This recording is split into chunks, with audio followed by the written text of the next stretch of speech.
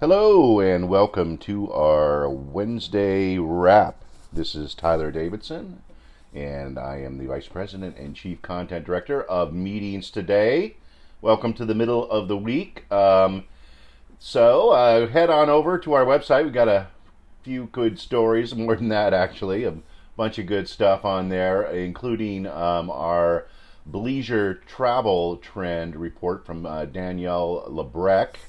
Bleisure travel, if for those of you who are not familiar with that term, is actually combining a business trip with a leisure, vacation. And it's becoming more and more popular out there, and a lot of destinations, of course, really market with that in mind. According to a decision to attend story, our study by the International Association of Exhibitions and Events, 20% to 30% of people going to meetings say that playing into their decision factor is the destination as a leisure tourism draw.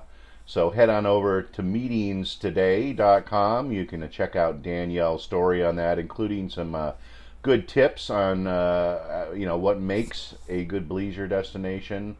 And how you can sort of apply that to your meetings and promote that to your attendees.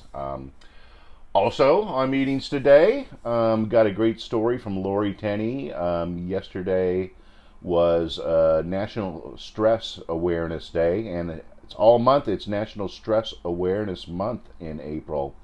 So Lori touched base with Lee Papa and Holly Duckworth, couple really prominent speakers out there, really who talk a lot on wellness out there on the meetings circuit. And she came up with 10 ways meeting planners can slay the stress dragon. We all have stress dragons in our lives, so go and check out Lori Tenney's story so you can see how to keep that dragon at bay. Also, in coming up here very soon, very shortly, in our e-newsletter today, is a story I wrote, and really, talking about stress. The horrific events at Notre Dame in Paris has really been on everyone's mind. It's just a treasure for the ages, and everyone was heartbroken to see the flames shooting out of the spire and the spire collapsing. Even though there was some bright news that just coincidentally some of the major statues were taken out, I think 3 or 4 days before the fire. That's sort of a minor miracle there, or maybe a major miracle depending on where you stand. We thought it would be a good idea to really do a story on fire prevention.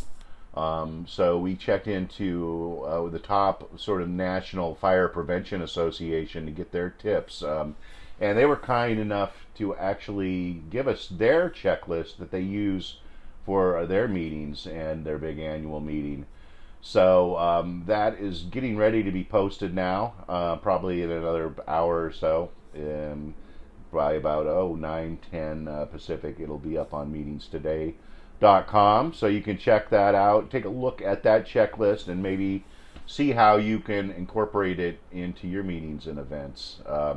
We are in an industry and a business where large numbers of people congregate, thousands sometimes, and in one building, and we all want to make sure that a tragedy like a big fire doesn't happen. And then, if something does happen, what are your best avenues to escape? What do you need to tell your attendees before you go to the meeting?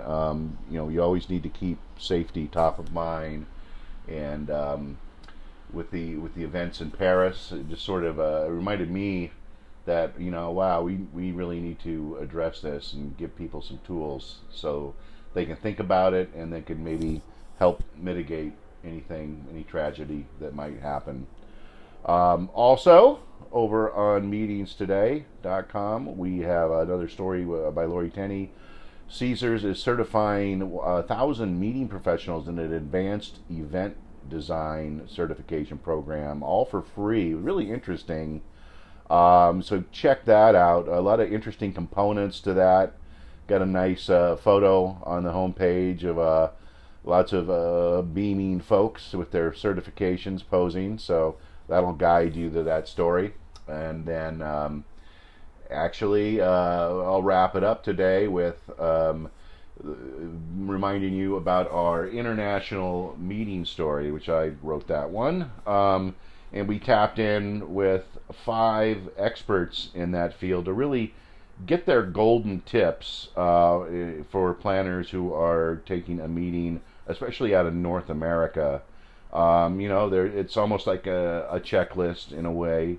These are things you need to have top of mind, so you don't create an international incident abroad. So head on over to meetingstoday.com. I hope you're having a great Wednesday, and thank you for joining us for the Wednesday Wrap.